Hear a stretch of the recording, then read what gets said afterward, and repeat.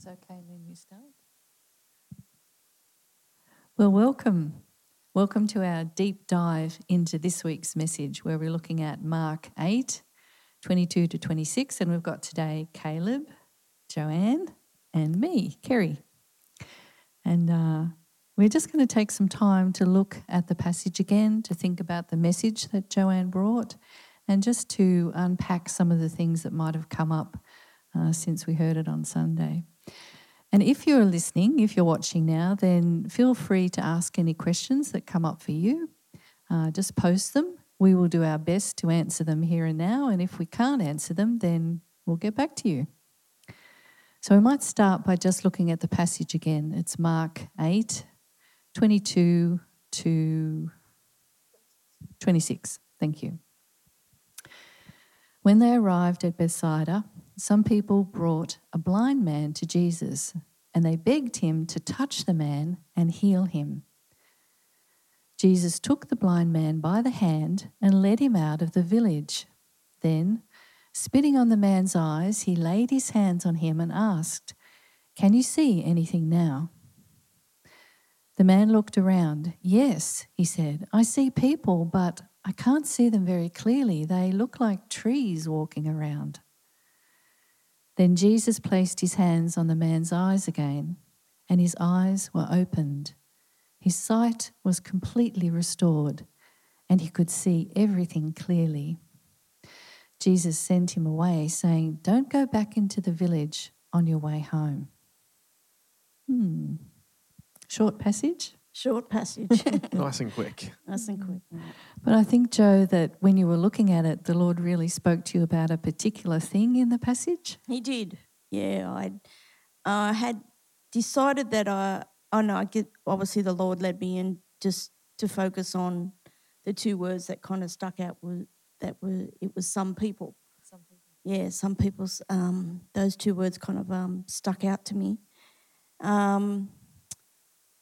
Yeah, really. And then it kind of just flowed on from there. And then I thought it was important to share my personal testimony.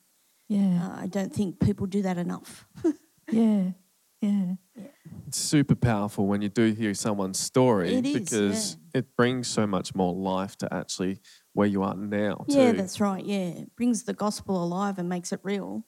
You know, that I think that if you're sharing with people about God, you know, well, they'll say, well, why? You know, and then you can share, this is why, because I've experienced Christ. And I think it's hard hard to share about faith unless you've experienced it, you know, and understand it. Absolutely. Yeah.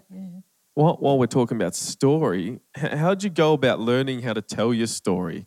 Like, did you start with writing it out and then telling someone from the piece of paper, or was it over time you've learned these are different parts I'm going to talk about? Or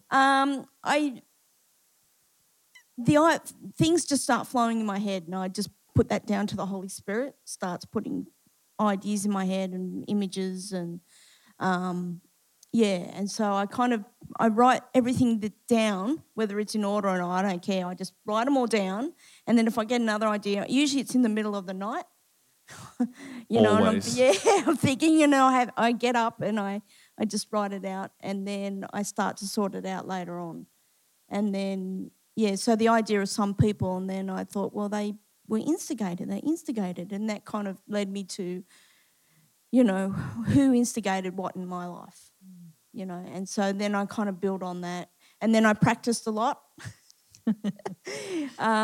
just walking around and talking it out in my head and, you know, that sort of stuff, and then I kind of kept building, and then right up until Saturday night, I was still kind of fine-tuning things, you know, and adding extra things. Yeah. I think that's a good model for us, that whenever we feel that God is working or doing something in our lives, to write it down. Yeah. Because sometimes we forget. And so we go back and we read the stories, and then we can craft them so that we can tell people and be an instigator for God, which was like really what you were saying, that calling each one of us into the ministry of discipleship. Yeah. Yeah.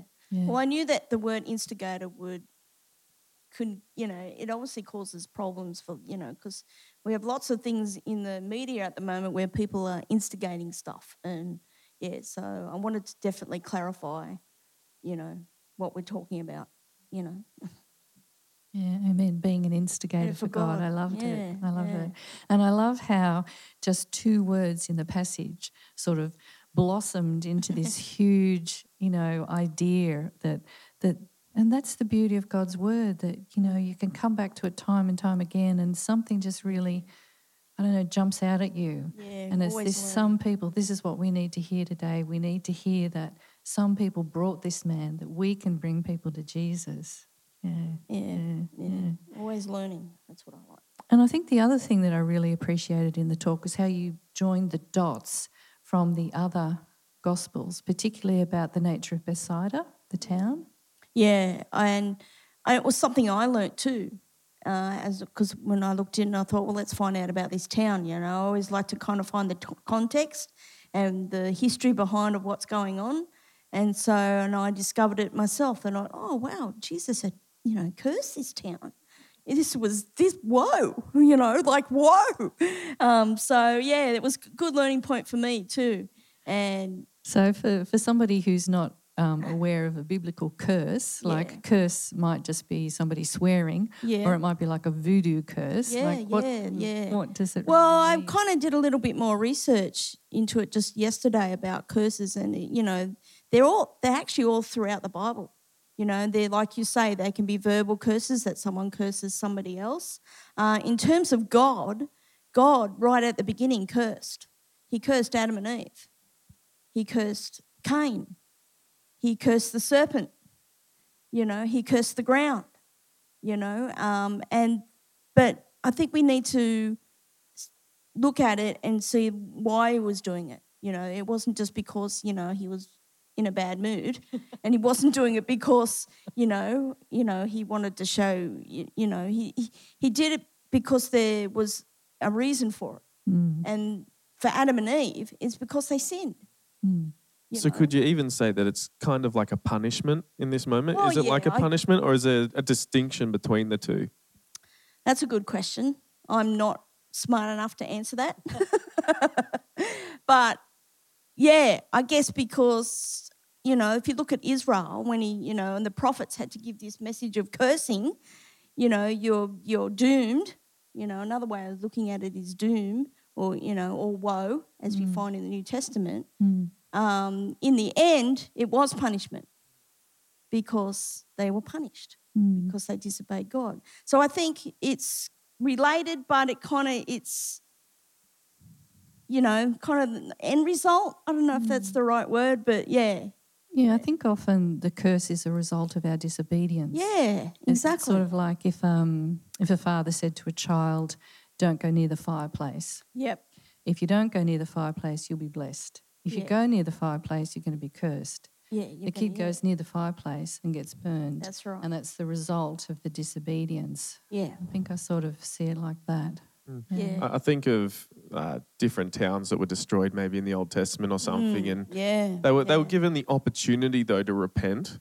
And this is where I think about it in terms of punishment. Well, I mean, a punishment comes because an action was inflicted on someone or something, and so alternatively that punishment doesn't get removed. But a curse is almost sometimes a bit of a forewarning, and quite often it's actually about, well, if you're going to do this, like you say, if you go near the fire, you're going to get burnt. There's an opportunity to change your ways, turn away from the fire, move away from all of this. And so subsequently, they don't necessarily get burnt. And that's where I think I find the distinction between the two. One's because they ignored the wisdom of what the curse was preventing, and the punishment comes, but there's a chance to turn before the curse actually sort of happens. And that's where there's a difference between today and back in a biblical context, maybe. If we think about that, there might be a difference, because we curse now and it's just a in the moment, reactionary, verbal, physical action to something. And so it's much more forced upon because of stuff rather than... And I think when God gives it, when he pronounces a curse, he explains why he does it. He did that with, Jesus explained it to Bethsaida, Yes. you're cursed because you did not repent. Yes. So, I think with the curse, it always is an explanation why, Mm. And it's interesting that Jesus picked out towns. Yeah. Because I often think it's just an individual relationship between God and me and everyone else. Yeah. But here he's talking about towns. And he's Yes. saying that, it's going to be worse for you in the judgment, Bethsaida, than it was for Sodom and Gomorrah. Yeah. So I find that really interesting. Yeah, and if you looked at what happened to Sodom and Gomorrah, you think, whoa, that's. And it's not just towns. He groups people together. You think of the 12 tribes of Israel. Yes. It's the Levites. They're going to be God's people. But when there was, say, something happening in Dan, well, there's a message out to the tribe of Dan. You need to do this as an atoning sacrifice to then be able to come into right place with God again. Or it's Judah, you're stuffed up again, buddy. But it's a very different way of thinking about life. We've become so individualized now, so individual, and the punishments to the person that committed the crime. It's not to the family. Even family shame doesn't have the same value as what it used to. No, you're right. Yeah, you're right. And I think in Revelation it talks about nations being judged. Yeah. So. Come on, Australia, pull our act together. Yeah, that's right. Exactly. Yeah. Don't want the woe. So, what about the healing part of this passage? Yeah, let's take a bit of a look at that. I'll just get my phone open. We maybe don't have to address this right now, but I have a really interesting question you might be able to answer or have some insights into. We're talking about this healing, and so far we've all seen instantaneous healings. Like it just was, they had faith, Jesus forgave them from their sins, and now they're healed because Jesus puts hands on, he says something to them, asks them to do something, and in that moment they're healed. Yeah. This one, it's got a dual part. He partially heals, yes, and then it's like I can see stuff that looks like moving trees, and then it's Jesus does another action, and then it's healed. So maybe at some point we can get to that, but first? I think just kind of going back and reflecting more about it, that I think the whole chapter from where you started, at the beginning of the chapter, we have to. I take it as what can we learn in ministry about this, and what stands out to me is compassion. And the whole thing from the beginning of the chapter up until this point. We're going to see what happens in the rest of the verses. But I see compassion and tenderness. And I think that's really important as leaders to have that compassion and tenderness when we're leading people. And you see this in Jesus taking the hand of the man and leading him away out from the crowd who possibly were there just to see a miracle. Maybe were using him like a bit of a circus act, treating him as an individual, taking him aside and just being one-on-one with him. Yeah, that's very right. Compassionate. Yeah, it is, And, Jesus chose to do the miracle with not everyone watching, so it wasn't going to be a spectacle, and I think that, we have to be careful that Christianity isn't a tourist attraction, and, and that's one of the things, we've all been to Israel, and that every site where Jesus was, what's there? How long's the line in this That's crowd? Right. A church. They built a church on everything, and I just thought, is that what Christianity is? Yeah. A tourist attraction? Oh, my dream world again. That's right. And so he took the man away from the crowds and from everything. Yeah. And, and away from really, somebody wrote that I read, yesterday, that, the darkness of the sin of the village. So he took him away from all that and kind of just quietly worked with him. Privacy, which is, something that we can't do these days, I love that. Yeah. Oh, I wondered if it related to, Marcus put it straight after that previous passage about the Pharisees and the leaven of the Pharisees, and no sign will be given to this generation. Yeah. So here you've got Bethsaida being a town that's, been cursed by Jesus for not repenting. So you're not going to see this. Yeah. I'm taking this man away. Yeah. I'm doing it privately. And I'm also going to do it in a place where you can't go back. At the end it was don't go back to the village. Well, this is starting to bring a lot of sense to don't go into that place of sin. That's right. This is the part of the cause maybe. That's what they believed at the time. These defects, the sicknesses, the illnesses were reflective of a life lived. And he's saying don't go back to that. Yeah. And I think too, exactly. Because, Jesus didn't actually have to take him out and do that. He could have just healed him right there. That's right. And what a statement of discipleship that would have been. Yeah, that's true. Yeah, absolutely. And he didn't have to put his hand on him. He didn't have to touch him. He didn't have to speak. One thing coming to your discussion now is that, Jesus doing it twice. That's not signifying that Jesus didn't have the power to heal him. Absolutely not. Definitely not, no. Absolutely not, Why he did it, maybe it was because he was being tender and compassionate with the man. Because the man obviously was not born with blindness because he recognised that the people looked like trees. Yeah, so he obviously... Good point. Yeah, he wasn't, so, he... And possibly he didn't necessarily have a lot of faith, and so Jesus gave him a little bit of healing, and then the full healing as his faith sort of grew. Yeah, that's right. And I think, again, it's an important thing as leaders that we need to, and as disciple, people, tenderness. Sometimes we need to go gently with people. Yeah. Other times, meet people where they are. That's right. And then take them the next step. Yeah, that's right. And then maybe one the step next at a time. Exactly. Yeah. That's right. So for me, it's about learning another part of ministry and about how to lead people and things like that.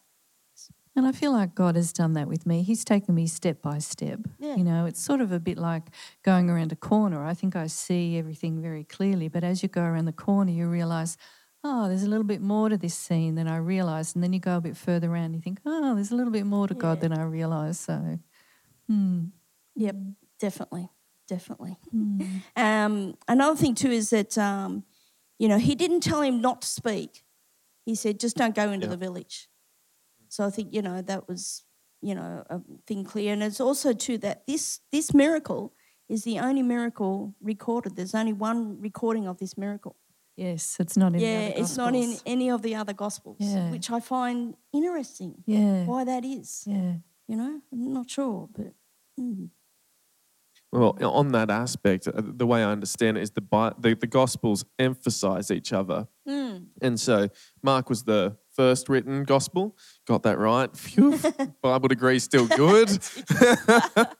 But maybe seeing this letter's been passed around, the account's been passed around a bit, and, Matthew and Luke, they're the next couple to be written, and then John at the end, they're like, this has been accounted for already.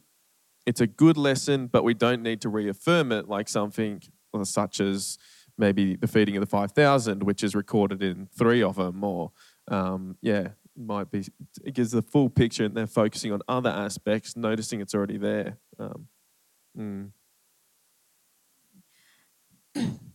I love what you're saying there about don't not talk about it. As you're saying, he's not going, don't go and not tell people what you've done. He said that in other miracles. Don't tell people yet. It's not my time to be recognized as the Messiah. Yeah. But he's actually saying here, don't go back to the village, emphasizing or saying, don't go back to the life of sin. And it's really saying you still need to proclaim the good works God's done in your life.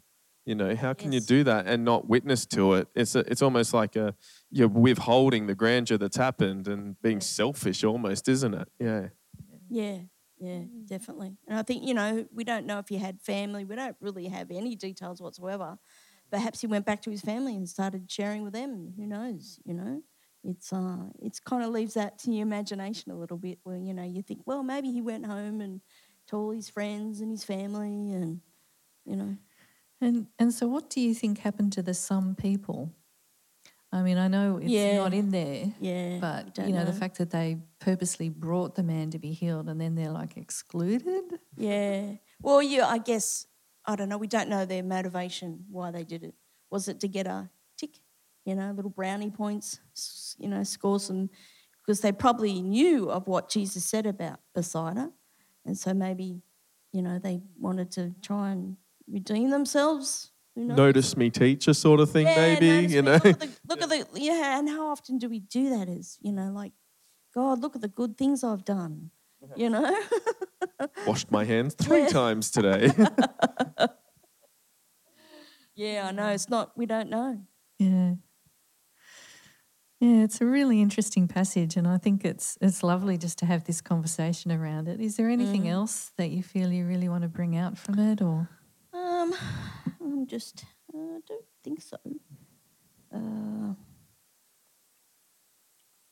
I love the language, actually, that's used. If you go back to verse 22, it says, some people brought a blind man, and in my version it says begged. Yes. Begged says Jesus. Begged Jesus. Yeah. I love the language that's used. It's very, I don't know what the word is, but it's, Yeah, they begged Jesus to touch him, mine says. Yeah. It's a very practical thing that they've done, isn't it? And I guess it leaves us with the thought, what's the practical application that we have? If they're begging Jesus for something, what's the practical application that you want to have, you want other people to have, that you hope the church has? Like, how does a beg actually fit within this context of the passage? Well, it's interesting that begged, isn't it? Because if you think about the Lord's Prayer says, give me today my daily bread. And of course, our Father is going to give us everything that we need. But then there's another passage where he talks about being consistent in prayer and asking again and again. So I suppose, therefore, the deep desires of our heart, because God knows what we need, so we don't need to beg him for those things. He's going to supply those. Well, even taking that begged word out, it's more about what's the application for us in this, in this context of the passage. What is it that we're taking away from it? Firstly, to be willing, don't harden your heart towards God. And I'm amazed at how Christians can harden their heart. And you're probably thinking, well, how can Christians do that? Quite easily.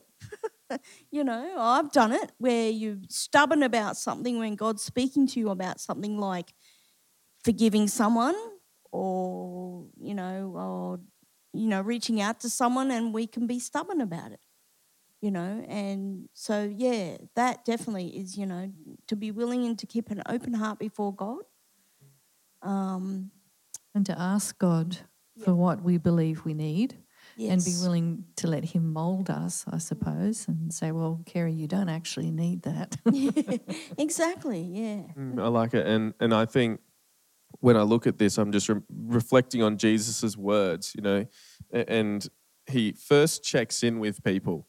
Can you see anything now? There's a check-in point. So for us, we really need to be checking in with people, and particularly in a spiritual sense. I think we focus so much these days on what's your mental health like? Are you okay? Yeah. How are you physically? What's your health like? But we need to be intentional in asking spiritually, how are you? And then there is still... Yeah, we don't ask that, do we? No. Spiritually, how are you? Yeah. Yeah, that's an interesting question. Yeah. How are you spiritually, Caleb? Oh, how long you got? No, I'm doing good. But no, but that's a really good question to ask, because we do say, are you okay? Yeah. But spiritually, what's happening with you and your relationship with God? Yeah. So I reflect on that, and I think that's a really powerful words of Jesus, checking in. So as a family, we need to check in and ask that question. And the other things that's here in red letters is, don't go back into the village on your way home. We need to be encouraging our friends, our brothers and sisters, to make sure you don't fall back into the life of sin. Don't go back. If we're using that path that we've been talking about today, making sure, maybe there's a level of accountability, and your sermon, discipleship, goes on further than just introduction to Christ. And so pushing actually further on. Are you actually okay to do this? What And then how are you not going to do that? Pushing it further with that accountability, with that follow-up, with that life lived, and actually doing that with each other. Definitely great. Yeah. Yeah, I think accountability is really important because I know when I tell my life group that I'm going to do something, then I have this reminder. You got to either have to fess up and you hate say, that feeling when you say I didn't do it. Well, yeah, that's one of the biggest things that we've done in our families. If you say you're going to do something, then do it. Because it makes you check what you're saying for starters and what you commit to. You know? Or let your yes be yes. Yeah, that's right. Yes, yeah. So good. Lovely. Okay. Very good. That's been a great conversation. And again, if you're listening or watching and you've got any questions that have been raised, then just please send them in to us. But we might just finish with some prayer. Joe, would you like to finish in prayer? Dear Heavenly Father, we just thank you for this time together. We thank you for your word. We thank you, Lord, for the new insights that we've learnt today. We pray that those who have been listening and watching, that they have received something, Lord, and that it will stick in their hearts and that they want to know more, Lord. We just thank you for this, Lord, and we just ask for your blessing in Jesus' name. Amen. Amen. Amen. Thanks, guys. Thank you. Been great.